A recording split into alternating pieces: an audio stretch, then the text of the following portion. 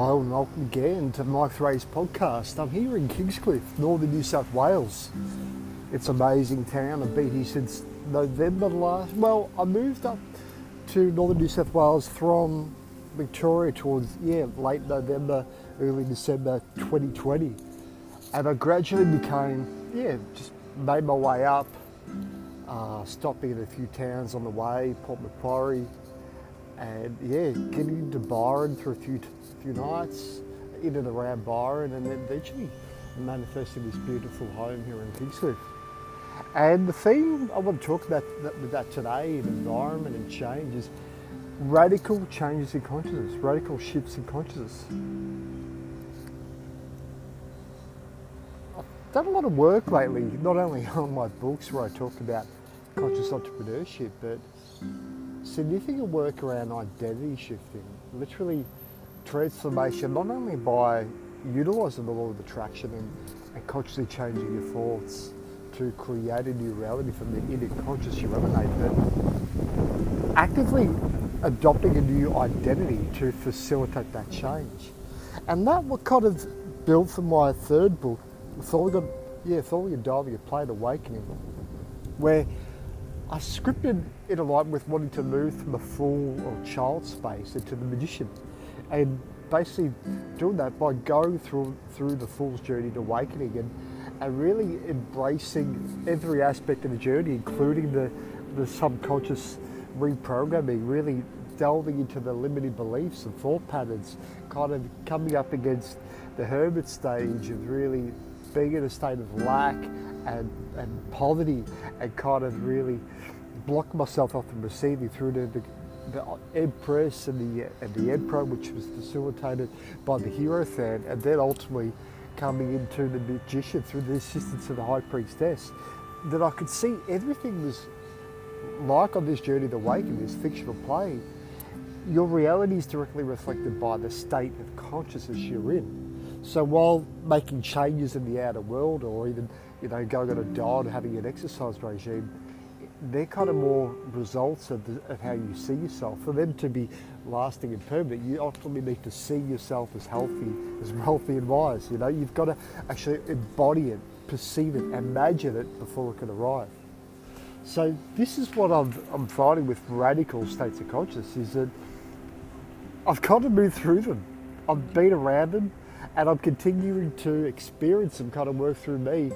And it seems to be the work that I'm doing and sharing is to share my own experience. And I'll give a little bit of feedback now that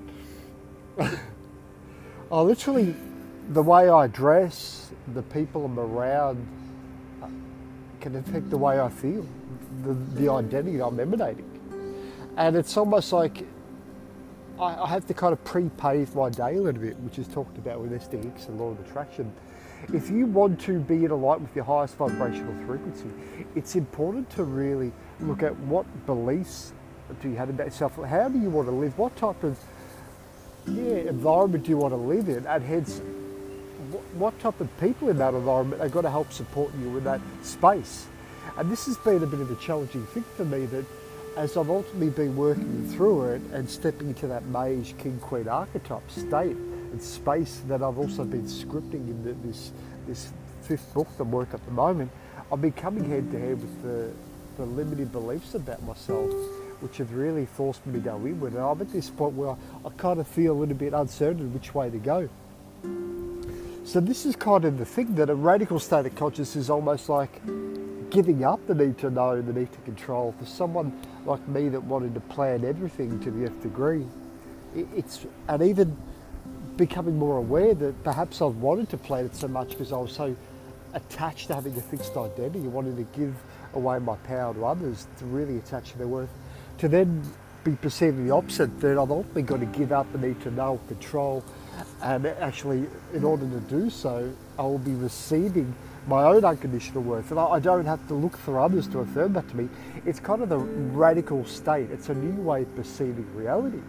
And you may be in a similar boat where you've taught that your worth is dependent on the out there, and then to actually have to go inwards and then ultimately begin practicing behaviours where you're no longer giving away your power, you're actually facilitating it within, can be really challenging.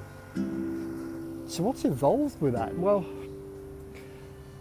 how is it that you've got to cultivate that inner? It's like that inner subconscious. It's like a computer or a car that needs a service and an upgrade.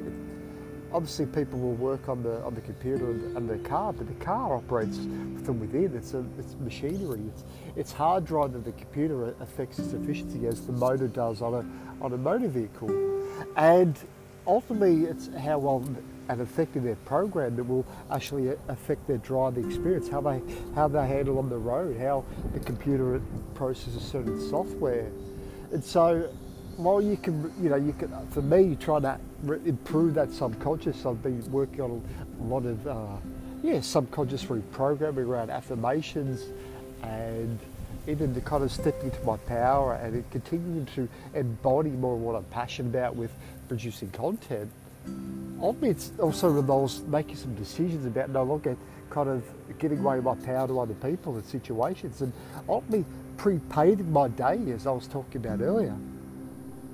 So this is it. If you kind of become more aware of energy, you can feel energy, you're almost going to stop putting yourself in situations in which you've got to lag on that energy. Or if you feel like you're in an environment, get up, walk away, do something different. It's kind of like, even in the states of consciousness explored in my third book, Falling and Dying, Plain Awakening, to be reactive is also to fuel kind of the conflict. And that's the same way with unforgiveness. Unforgiveness seems to keep the loop going. So you almost want to keep forgiving. And as you're kind of digging into that subconscious, you might be aware there's a lot of victim mentality. And it felt very safe to be a victim because that was the identity. But the victim also keeps us in dependency and lack. And if you've ultimately been doing work on transforming into a higher conscious vibrational reality, you've got to kind of release the victim mentality. So that's what I've also been working on, that as I've been wanting to become more conscious and receive in the reality, I ultimately have to get up and need to be dependent on another, and hence be a victim of others. And there's a little bit of that in all forms of reality, where the warrior is constantly fighting and needing someone to be trying to save or to rescue. Also, at the same time, they need to cast the victim, and hence they are also a perpetrator and both the victim, because they enslave their worth to the other.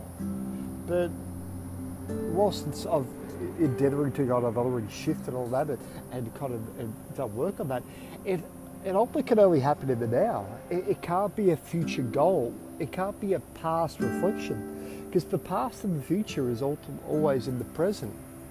The present moment is the opportunity to let go of the past, to longer project in the future, to choose a new program, a new vibrational reality.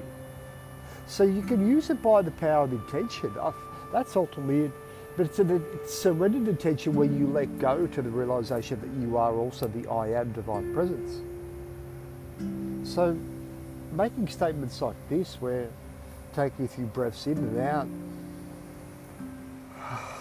holding your hand on your heart, which is really the centre of your unconditional loving power, affirm to the universe, and more than affirming it and actually saying it, intend it, it's already done, by expressing gratitude for it. I give thanks to the unconditionally loving being I am. I give thanks that I have endless, infinite prosperity that is coming into my life as a result of the wonderful selfless service I provide to the universe. I give thanks to unconditionally loving, harmonious relationships. I give thanks for a wonderful, safe home that feels so nourishing and supportive to me. I give thanks that I am the Mage King Queen. I literally embody a state of sovereignty, and I choose to be in this reality where I provide value to the divine in this sovereign King Queen space. I am grateful that I have intended to live my highest vibrational reality now. Thanks again for listening. Until next time, bye for now.